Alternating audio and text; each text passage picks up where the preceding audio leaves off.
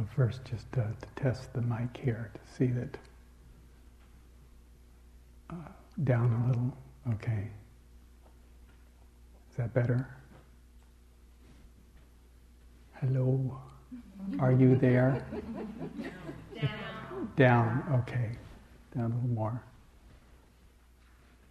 Are you there? Am I here? Possibly. So I thought this evening I would start with a little kind of humor as a way to frame some of the it's still a little high. Okay, so we need to number 5. So down a little more. Thank you. Okay. So this is 5th and 6th graders who are actually this is about weird science, and this is sort of their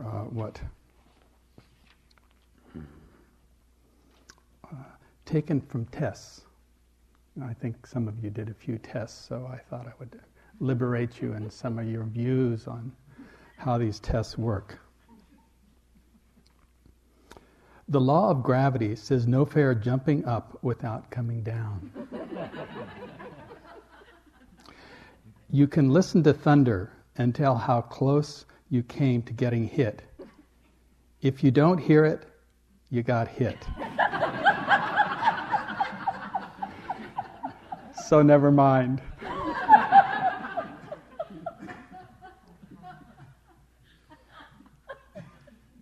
A vibration is a motion that cannot make up its mind which way it wants to go. There are 26 vitamins in all, but some of the letters are yet to be discovered.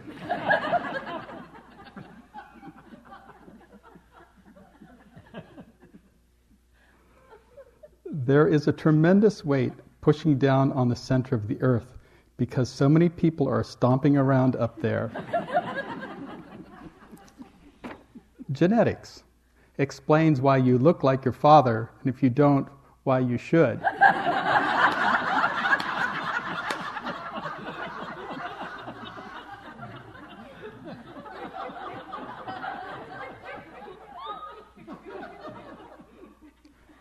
Vacuums are nothings. We only mention them to let you know we know they're there.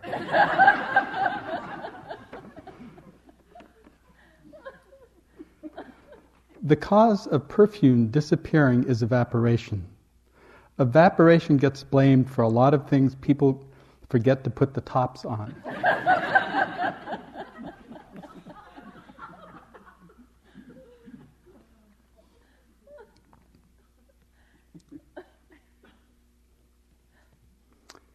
It's so hot in some places the people there have to live in other places.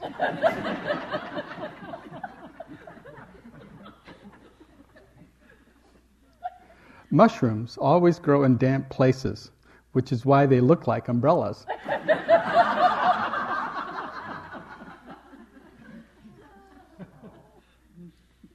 Momentum is something you give a person when they go away.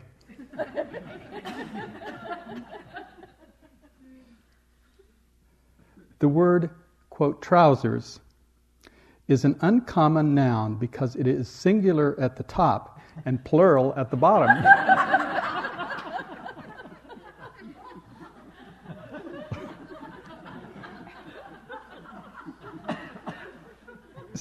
Some people can tell what time it is by looking at the sun, but I've never been able to see the numbers.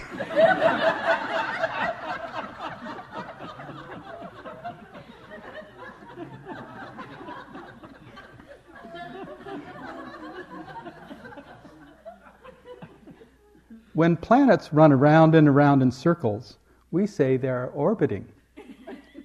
When people do it, we say they're crazy.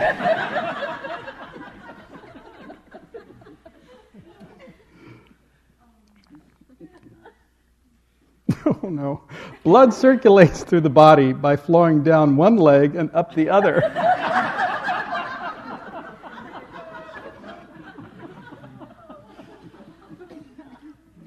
There are 4 seasons: salt, pepper, mustard, and vinegar.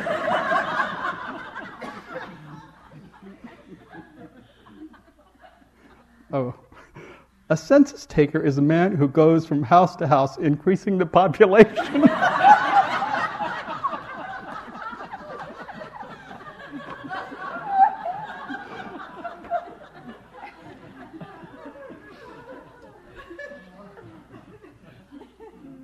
The spinal column is a long bunch of bones. The head sits on the top and you sit on the bottom.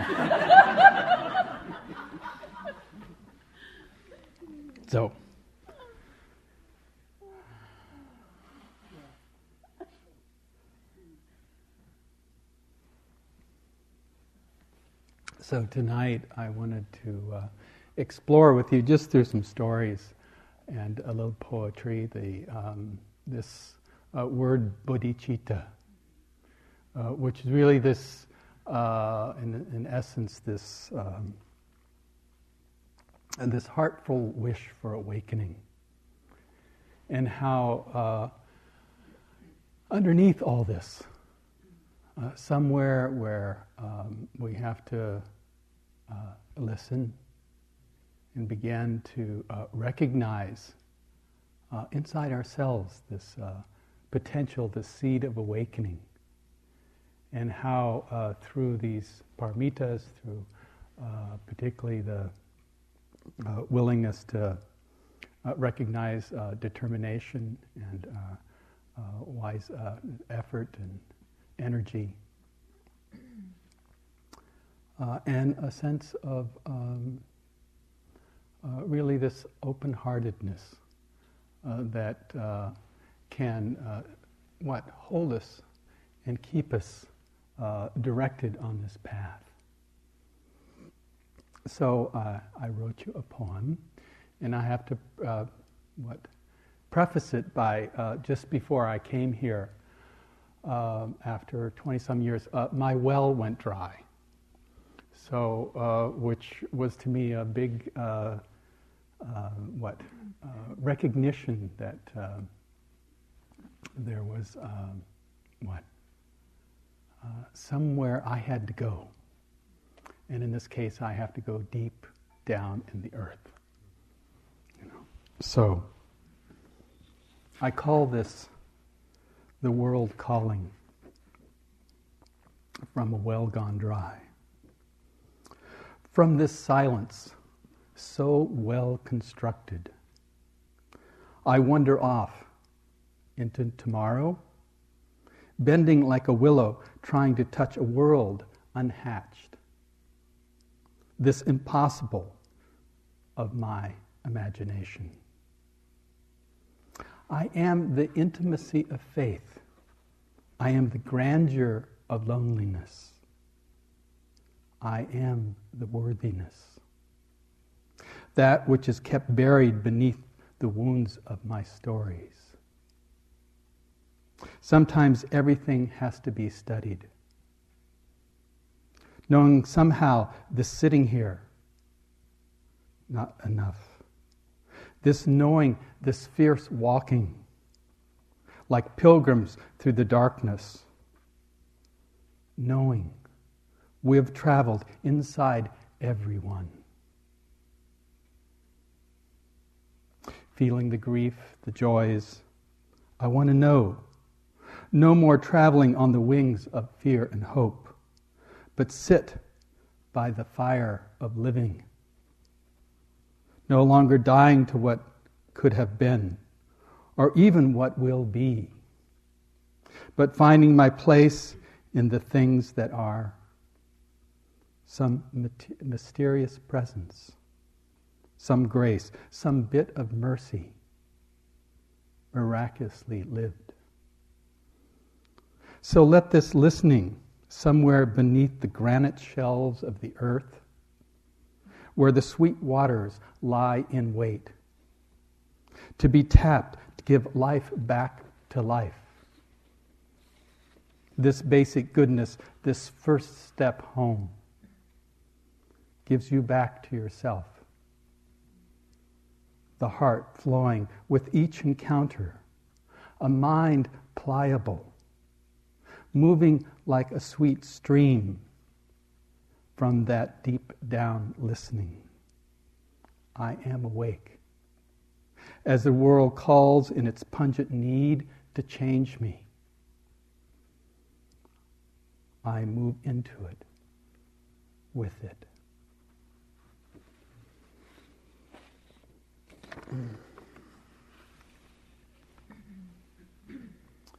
This intimacy of faith, this grandeur of loneliness. I am the worthiness. So this word bodhicitta, this, like we spoke last night, Jack, so eloquently about this, the path itself, the bodhisattva, the being of awakening, the one who manifests and lives these paramitas.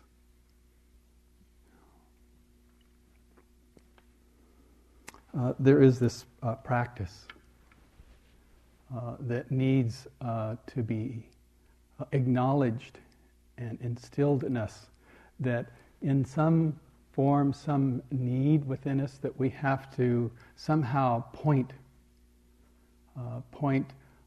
from that place where we have been exploring, that place that we have been uncovering, that place where this stillness, this fortitude, this strength, that it is remembered and that it is committed. Sometimes in the these paramitas in the Mahayana tradition, they have one that they speak of as vows.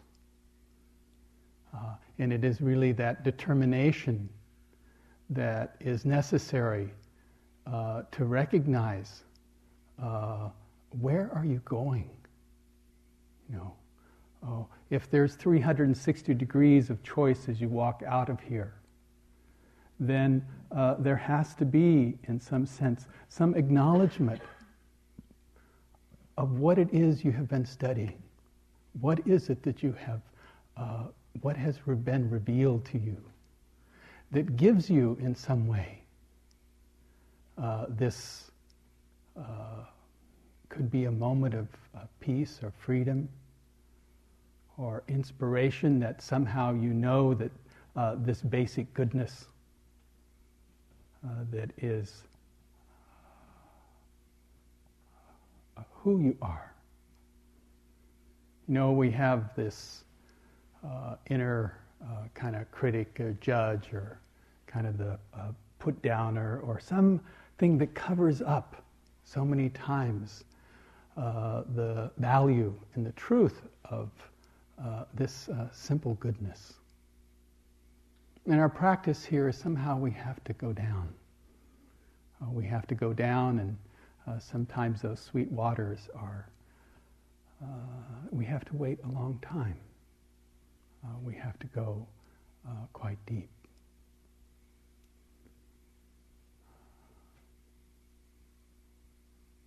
But you know what I'm talking about. You know, coming for 2 months or a month, it is time. It gives time, you know, to unravel, to see those places that prevent us from really giving to ourselves. You know. And we do know the difference.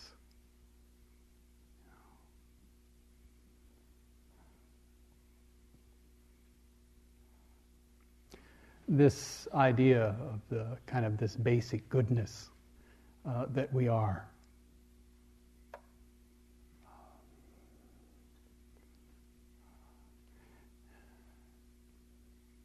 It's not something that is some foreign language, something that someone else has. It is not something out of some book or some text or some long lost poem. No. It is something that through this I use this word, this impossible place in the last poem I wrote. This impossible place.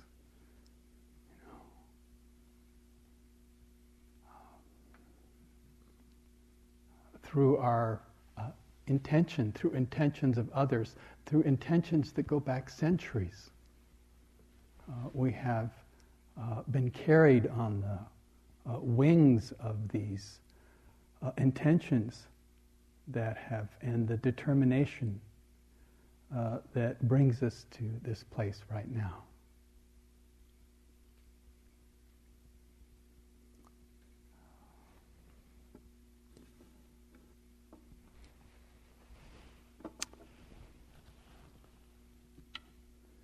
This is from Shantideva, one of the great preponderers of this bodhisattva, this capacity to aim towards this heart-mind awakening. As a blind man feels when he finds a pearl in a dustbin, so am I amazed by the miracle of awakening rising in my consciousness.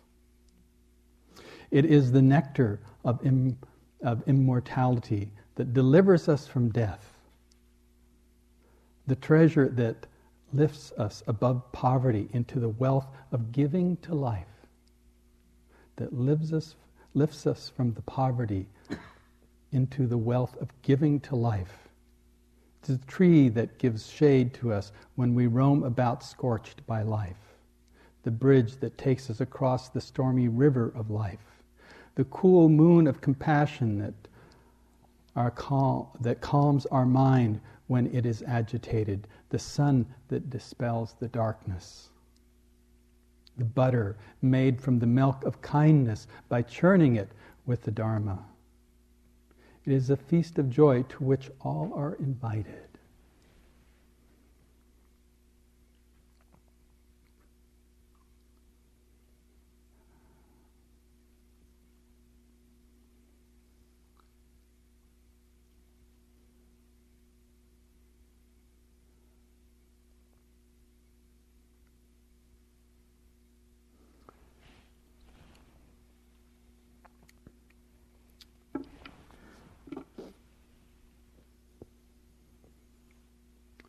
So I wanted to kind of continue with this story of, I noticed that Quilly so beautifully put one of the north face of the Kailash, this mountain, which to me is sort of the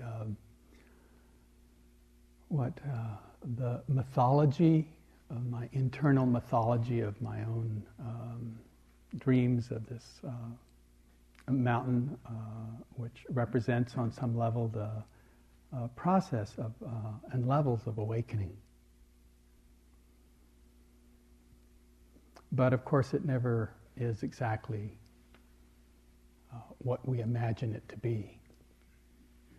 And so I told the story of how walking to the mountain I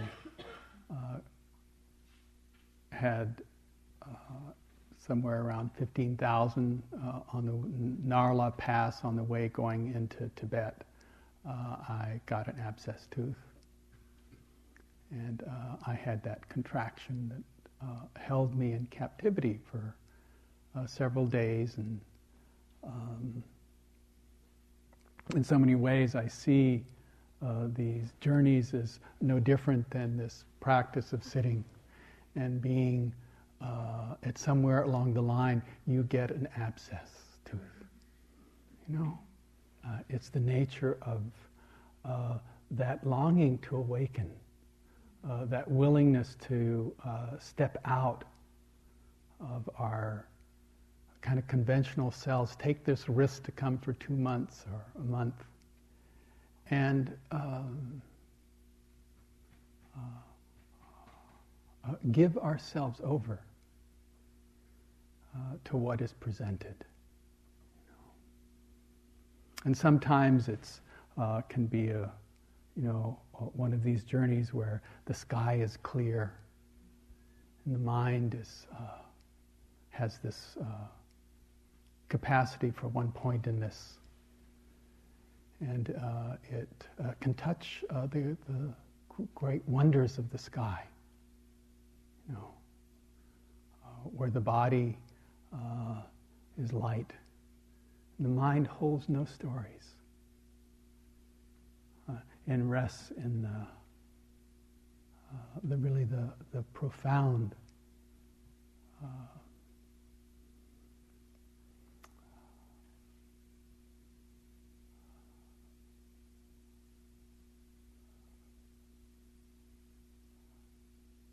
the finest sense realm, the realms beyond even the finest sense realms, into the kind of openness, the sky itself.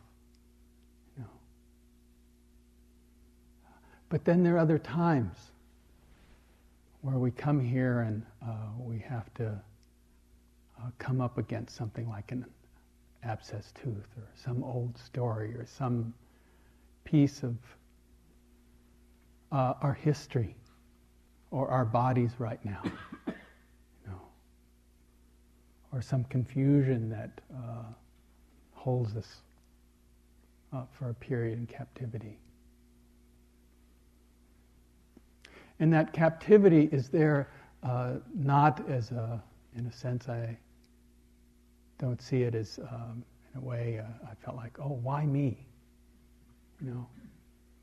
After all this, really years of wishing and wanting to touch this mountain,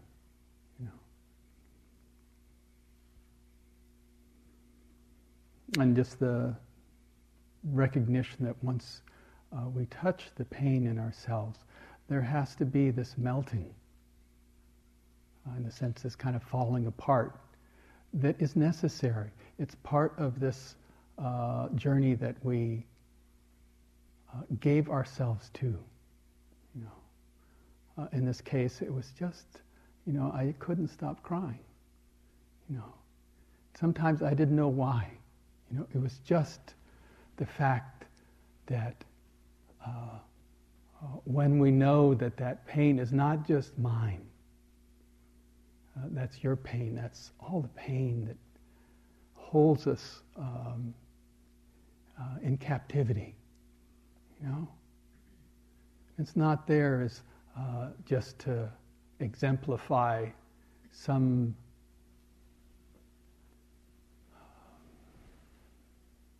a small psychological reality of mother, father, childhood, what happened to me. It's there as something that can break and open, like a shell, that can open us into this place, this bigger place, the big, in some way. And that big is this necessity, in some way, to allow us and not to hold back, not to be frightened of the world, not to be frightened of these old wounds or stories or things that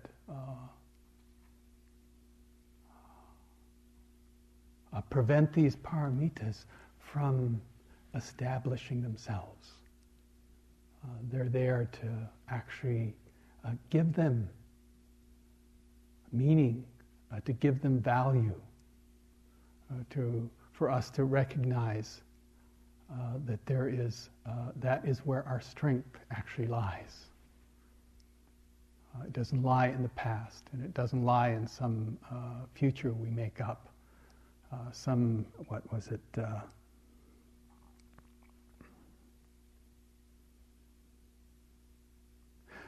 From this silence so well constructed, I wander off into tomorrow, bending like a willow, trying to touch a world unhatched, trying to touch a world unhatched, the impossible of my own imagination. So for many of us, in this whole idea of tomorrow and the next day and that's ahead, it'll come, but this capacity to recognize what it is you're doing here, what this is about, and what is it you carry. In the story,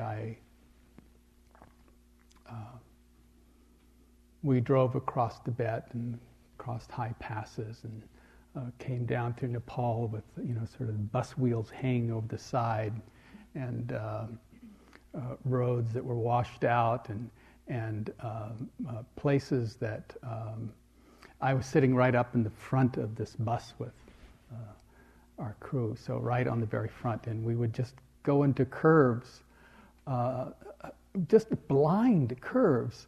The driver just would go straight into them, kind of beep his horn once. Sometimes he didn't even beep his horn, and I always kept thinking, well, if someone comes around that corner,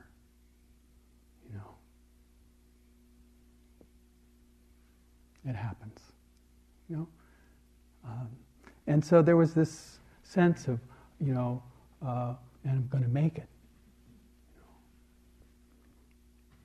And because everything about the stars was in alignment, it's why we were the only kind of group that got in this last year through that route. And, a year and a half before that, the Maoists held that area. So, and then the breakdown in Tibet in March of the year before had isolated that route. But we got all the way through. And we got back to Kathmandu, and at that point there was this question in my mind about, well, could I fly with this tooth that had abscessed, and I'd taken the antibiotics, and they had again miraculously worked. And so I went with my son one day in kind of the funky streets and the dust of Kathmandu and found this Nepali dentist. And I thought, well, I don't want to fly with this tooth. Possibly, again, altitude and flying could reignite the abscess, the infection again. And so actually my community, they'd given me a bunch of drugs, and so I had all sorts of things, and actually antibiotics to go with. But I decided I would go in and see what this dentist said. So she went in and she took the mirror and looked at it, and she banged on the tooth and said, oh, well, it could be a ghost. It could be this one or that one. And I said, well, what is it? And it was in the office, there was this window with these louvers. And my son was sitting directly on the other side, And so she said, well, I could drill it out and clean it out, and then you'll be fine to fly back, and you shouldn't have a problem. So I said, okay, cool. Let's do it, So, usually I think they give you Novocaine. So she pulls out this drill, and she begins drilling, and after and my poor son is sitting on the other side of the wall, and because she said, oh, this is a Japanese gold, because it was through a crown, and she says, sort of did one bit, and it started to smell the burning, in the room, And so she had to change bits, and so she did it again a few times, and it took about 45 minutes for her to get through. And of course, I was fine, and I had no pain, right? She went ahead and kind of cleaned it out, nothing, no aspirin, no nothing, And it was dead, that piece of me was dead, But my poor son, who was sitting on the other side of this wall, and the smell, and 45 minutes of drilling, and she'd have to stop, and there was this, there's a kind of a burning smell, when that it was quite pungent, And I remember coming back out, and she put some cotton in there, and temporary filling, I came out, and he was kind of white, It's like, and so we talked about, it's like this practice, Ty. We go and we work really hard, and we find these places in ourselves. And sometimes when we don't get any anesthesia here, we made a deal, no anesthesia. We operate on the heart. We operate on the old stories. We operate on mother, father. We operate on the possibility of touching that deep, deep water, that deep stream that talks and tells us about this basic goodness.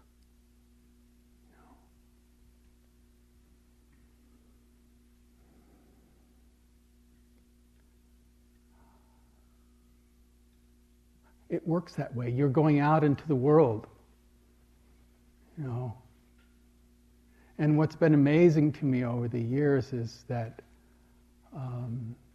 no, it doesn't all get undone here. But it loosens. It loosens the structure. You go down below, beneath.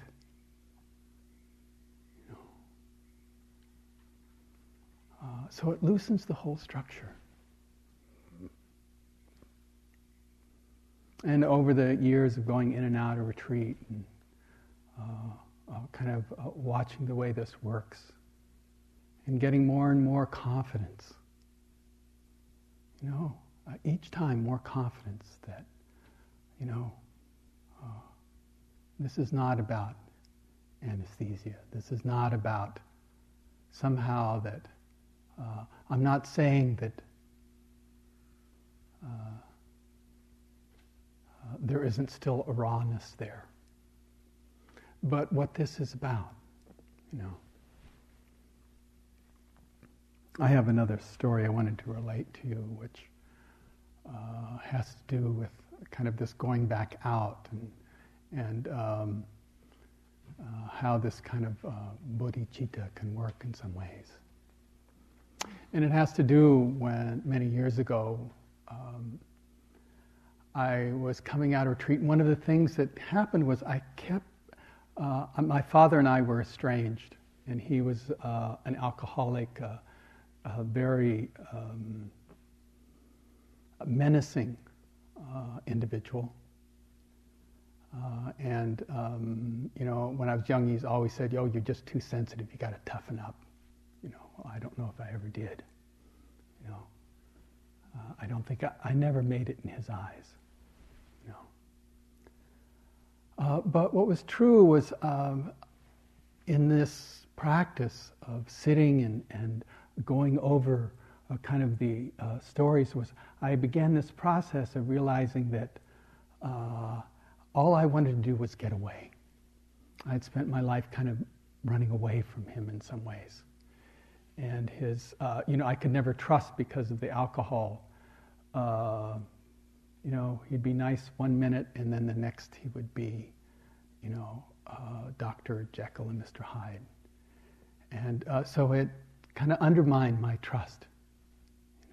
But what this practice brought back to me, and I had to kind of unearth it in a way that I had to learn again to trust.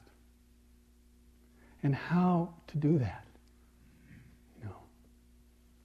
And so there was a piece where finally I began this process of writing these letters in my own imagination, sitting. And I would write them over and over. And I would get about halfway through, and then I would say, "This is not worth it," and I would stop. But I did it again and again, and it began to sort of, in a sense, like that tooth became abscessed in some way. And at that time, fortunately, there was really one of our wonderful explorers, Baba Ram Dass, known a.k.a. Richard Alpert, the Harvard psychologist. So I went to him, and I was sitting. He was a friend, and we were talking. And I told him my story, and I said, I just can't kind of get through this. It keeps coming up again and again and again. And I've done all these retreats, and I can't seem to. I just want to let go of him. I don't want this. And he said, I don't think you can do that. So he said, have you thought about going to visit him? And I said, not particularly. And he said, well, I'll give you some advice.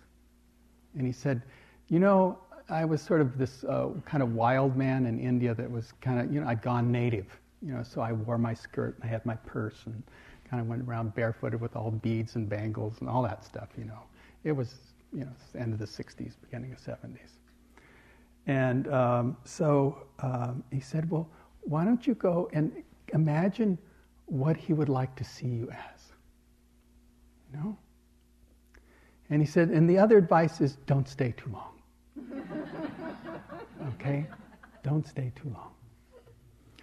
So that year I went up and I was, where I'd go in the summers to this Kulu Valley, Manali, and I lived in a little hut about an hour's walk where I did my solo retreat life.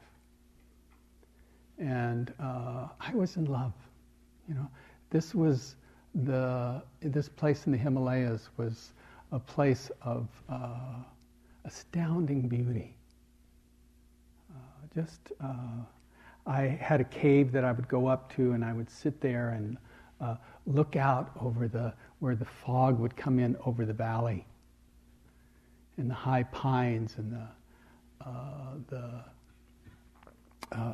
to watch it faced east, and so you could sit there in the early morning, sit, and then you could see the sun rise over the mountains there, and this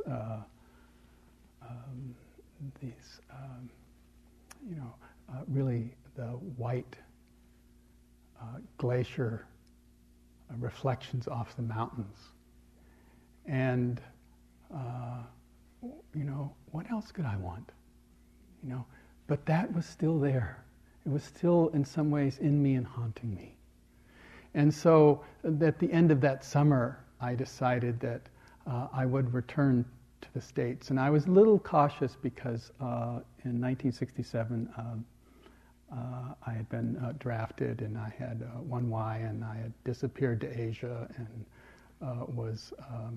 and this was, I think, 72. So by then, there was, I'd forgotten, some kind of lottery, and things were kind of, no one I thought would notice me coming back in, But I had that fear of, entering. And my father had turned me into the draft board, by the way, okay, in 1967. That maybe that would straighten me out, And the pain of that, it felt like a real betrayal, So I knew what I was stepping into, that this was really a big deal for me to come back to the States. And I kind of feared it here. In a lot of ways, I didn't feel like I fit in anymore. I had, kind of broken all my ties. My mother was dead. I was gone beyond on some level. And then coming back, as story goes, I decided, I wanted to look like the way he wanted me. He was a businessman, He was actually, he and John Barry, Wendell Berry's dad, were kind of worked in this farmers cooperative. And so I went into this village, and I found the local tailor. And I said, make me a 3-piece suit. And we had this old, like, Vogue magazine, or one of these old magazines, and it had like and it was all kind of beaten up and shredded and everything. And I showed it to him, and he said, "Oh, I can make that." So he told me how many meters of material I had to go to buy of this. There was this Chinese corduroy. So I bought this corduroy and I brought it back to him, and took all the measurements, and so he began laboriously making the suit for me, to return with. So it was actually quite lovely. There was one problem though, was no one told him that you should keep the same color thread. So there was all these different color threads kind of mixed in with it, but you had to look close, and I thought, oh well, that's good enough, And so he then he proceeded to. We got this thing all fitted up, and I thought, okay, I'm ready to go. And I went over to my precept teacher, which was this teacher Apu Rinpoche, and my friend who today Lama Sultram Alion. And then we decided I better cut my hair. It's getting a little long now too, but here we are at retreat. And so she gave me this haircut, and so I felt like I was ready to go. I could go to Delhi, and I went to Delhi, and just the story. It was 126 degrees in Delhi. And I didn't have much money, so I didn't stay in an air-conditioned place, and that's where I had to just take showers and showers. And there was also in Connaught Circus, right there in the middle of Delhi in those days, there was the communists, and there was and the police and the army were having this big battle. And I don't know why I tell you this part of the story, but anyway, it's just part of the story, story. So I get this suitcase, and I look like really together, I finally, wow, I don't look like this seedy old, hippie in India who had just been, I had finally just kind of dissolved there. And I'm walking across the street, and they are shooting tear gas back and forth, across. I'm trying to get to Air India bus, in Connaught, so I have to cross it. And it was the most amazing thing. It was, again, this determination. I started walking, and actually there would be, somebody budgeting, somebody in the line. And they would see me coming, and they would stop and move aside and let me walk right through the middle. And I'm going, oh, this has got to be metta, And I made it to the bus, and I got tear gassed, and I made it back to the States, and I went to see my dad, And I was scared. I mean, it was like inside I knew that all my projections and the thing I had run from, and I had so many pieces of anger and hurt that had happened so many times over the years. But I was different. I was not the same person who had left. And I went and I sat, and I began to see, and it was no longer about me. It was suddenly about this man who had suffered over and over again. And,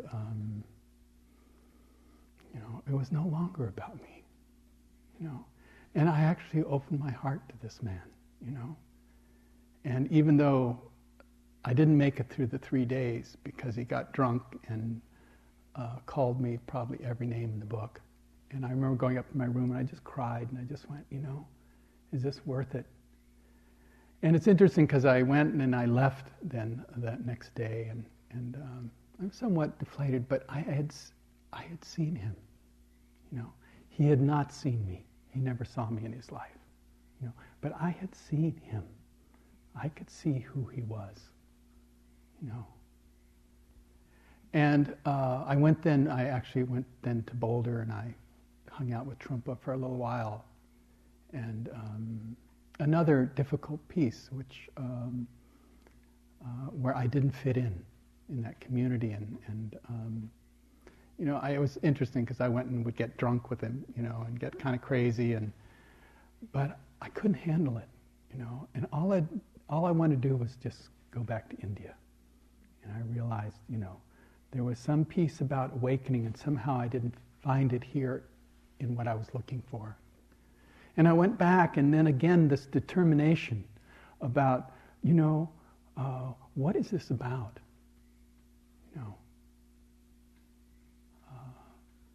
This capacity to have kind of this warriorship in this direction, and this capacity to realize I can open my heart, and I have the courage to face what to me was something that was overwhelming, And it gave me such confidence. I went back and I sat many retreats. It never happened again. But I had to go and do it. I had to go and do it. I had to face kind of my demon, not just in my mind, but actually in reality. And so I say this to you because that's a part of how this practice works. We have to go and be touched by the world in some way. And surrender, give ourselves over, to sort of our fears and hopes in some way, that we have to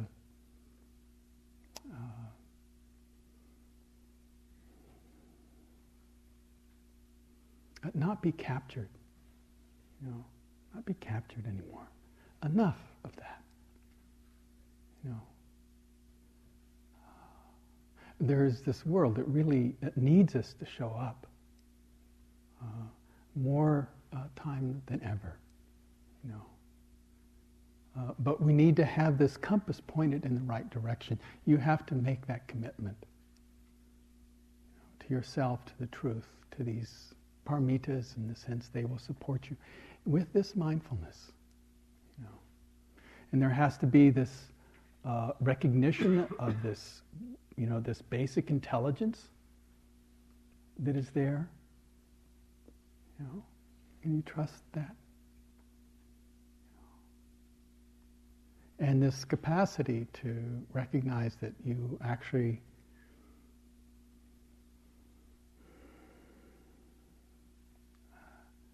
that it's not complicated. The practice is about the uncomplicated. Just taking one step. Just saying whenever it gets confusing. Just here. This is it. I can feel myself in my body. I can trust my heart. I can allow this intelligence, if I listen, to know. That's why we call it insight practice. It's not from something we make up. It's something that through this gestalt, this kind of wholeness, we can meet the world.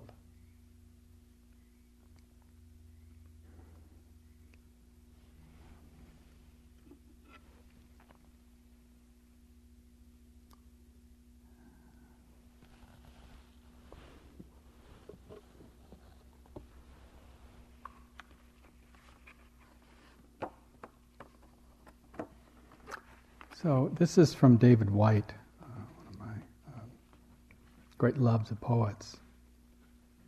In the beginning,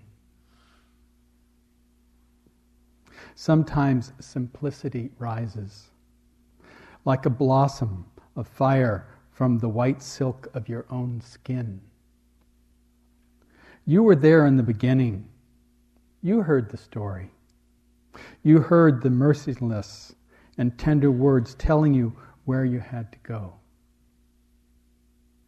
Exile is never easy, and the journey itself leaves a bitter taste.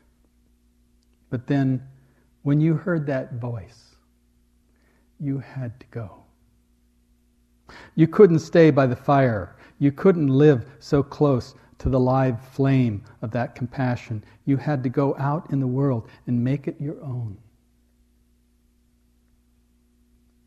So you could come back with that flame in your voice, saying, listen, this warmth, this unbearable light, this fearful love, it's all here It's all here.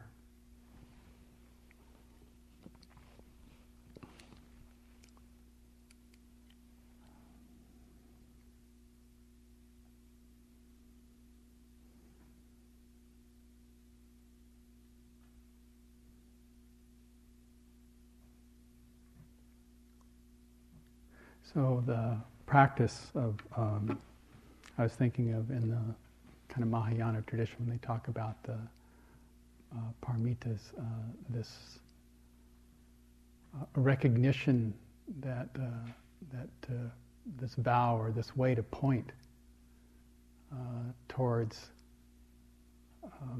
what you know is so. What you know is your way, you know. It's your own way. It's not some prescribed way.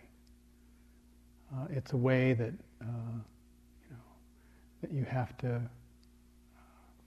go deep, just like my poem, in the sense you have to hit some sweet place inside you and follow it. So I will kind of read this poem again to finish this evening.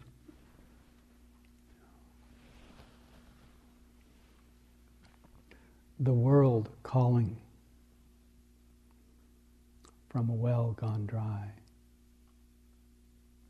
From this silence so well constructed,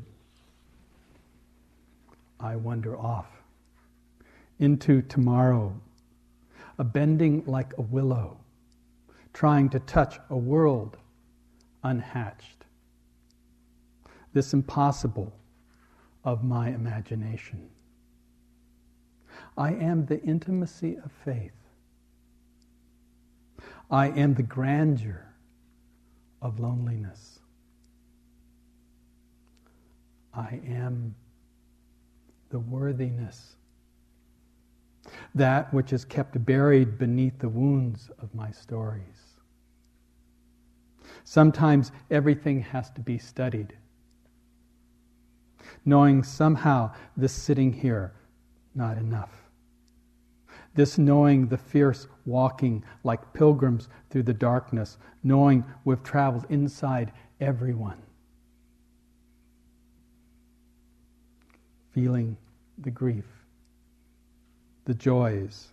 I want to know, no more traveling on the wings of fear and hope, but sit by the fire of living. No longer dying to what could have been, or even what will be, but finding my place in the things that are. Some mysterious present, some grace, some bit of mercy, miraculously lived. So let this listening, somewhere beneath the granite shelves of earth, where the sweet waters lie in wait, to be tapped to give life back to life. This basic goodness, this first step home.